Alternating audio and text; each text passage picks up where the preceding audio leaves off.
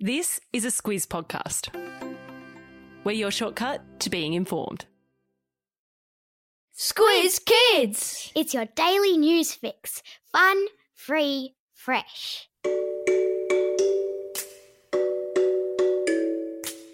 Good morning and welcome to Squiz Kids Today, your fresh take on what's happening in the world around you. I'm Bryce Corbett. It's Thursday, November 4. In Squiz Kids Today, cow fart deal to save the planet. India's Diwali festival kicks off. The Aussies growing veggies on the moon, and the bear with a taste for KFC. That's what's making news, kids style. The lowdown. First, it was the world's forests. Today, it's the farting cows, as world leaders meeting at the Climate Change Summit in Glasgow yesterday announced a global effort to reduce the amount of methane gas going into the atmosphere. What's methane? It's a gas that's produced naturally by, say, organic matter rotting or via the burps and farts of living things, including cows and sheep and, yes, humans. But it's also produced unnaturally in industrial processes like the production of oil and gas. It's also a greenhouse gas, which means it causes the global warming that 25,000 people are meeting in Glasgow hoping to stop. More than 100 countries have signed an agreement to cut back on the methane they send into the atmosphere. Australia was not one of those countries. Farting cows are one source of methane, as are your dad and the boys in your classroom, albeit a less significant one, hopefully. Methane is also produced naturally by wetlands, and unnaturally by human activity, including the process to produce gas, the production of rice, and rotting garbage in what is now called landfill and what we used to call a garbage dump. Recycling and composting are two things that all of us can do to reduce the amount of methane we're responsible for. Stopping farting, however, is not really an option, unfortunately. After all, it's a perfectly normal bodily function that everyone does. Yes, even your grandma. Teachers, if you've signed up to be a Squiz Kids for Schools member, you'll get access to an excellent shortcut on climate change from tomorrow afternoon. If you haven't yet signed up for the free trial of our membership offering, including a daily set of differentiated classroom activities tied to the podcast, then head on over to squizkids.com.au and join the party.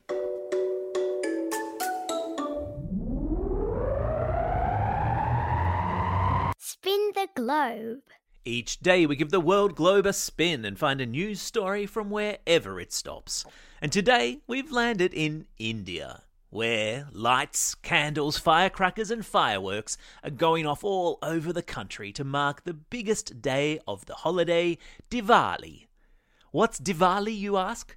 It's India's most important festival, a celebration of good over evil, light over darkness and knowledge over ignorance. It lasts for 5 days during the darkest nights of the Hindu calendar and is observed by more than 1 billion people around the world. That's billion with a B.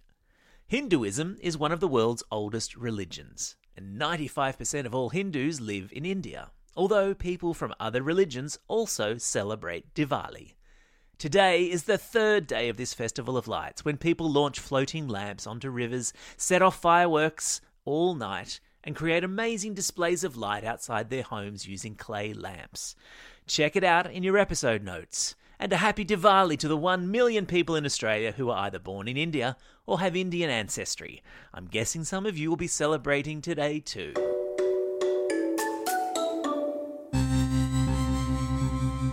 Spaced out.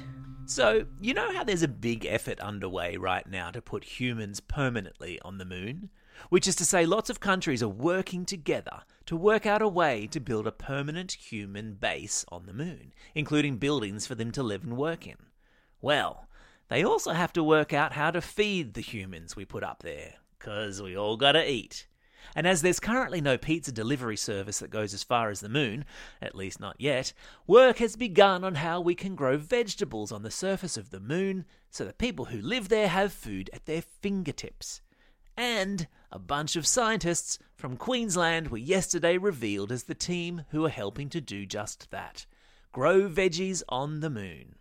they've developed some really clever artificial intelligence technology which monitors how a plant is growing and helps to make changes to the way it's watered and fed, which will help astronauts grow plants on places like the moon and even on Mars.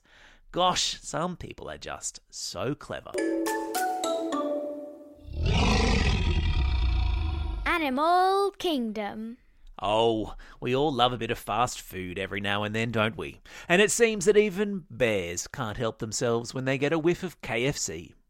TV stations in America were yesterday reporting that a man in California came home to find a bear on his kitchen counter, its snout buried deep inside a bucket of KFC's fried chicken. The man said he was used to seeing bears in his backyard, as he lives near a forest, but he'd never had one come inside his home, make itself comfortable on his kitchen bench and help itself to his dinner. He eventually managed to chase the bear out of his house, but not before it had made an unholy mess of the place. I've stuck a link in today's episode notes to video of the bear having a fried chicken chowdown. Time for the quiz. This is the part of the podcast where you get to test how well you've been listening. Question number 1. What's the name of the festival Hindus all over the world celebrate today? That's right, it's Diwali. Question number 2. What's the name of the gas that's produced when cows and humans fart? That's right, it's methane. Question number 3. Where are Aussie scientists going to help astronauts grow veggies? Yeah, on the moon.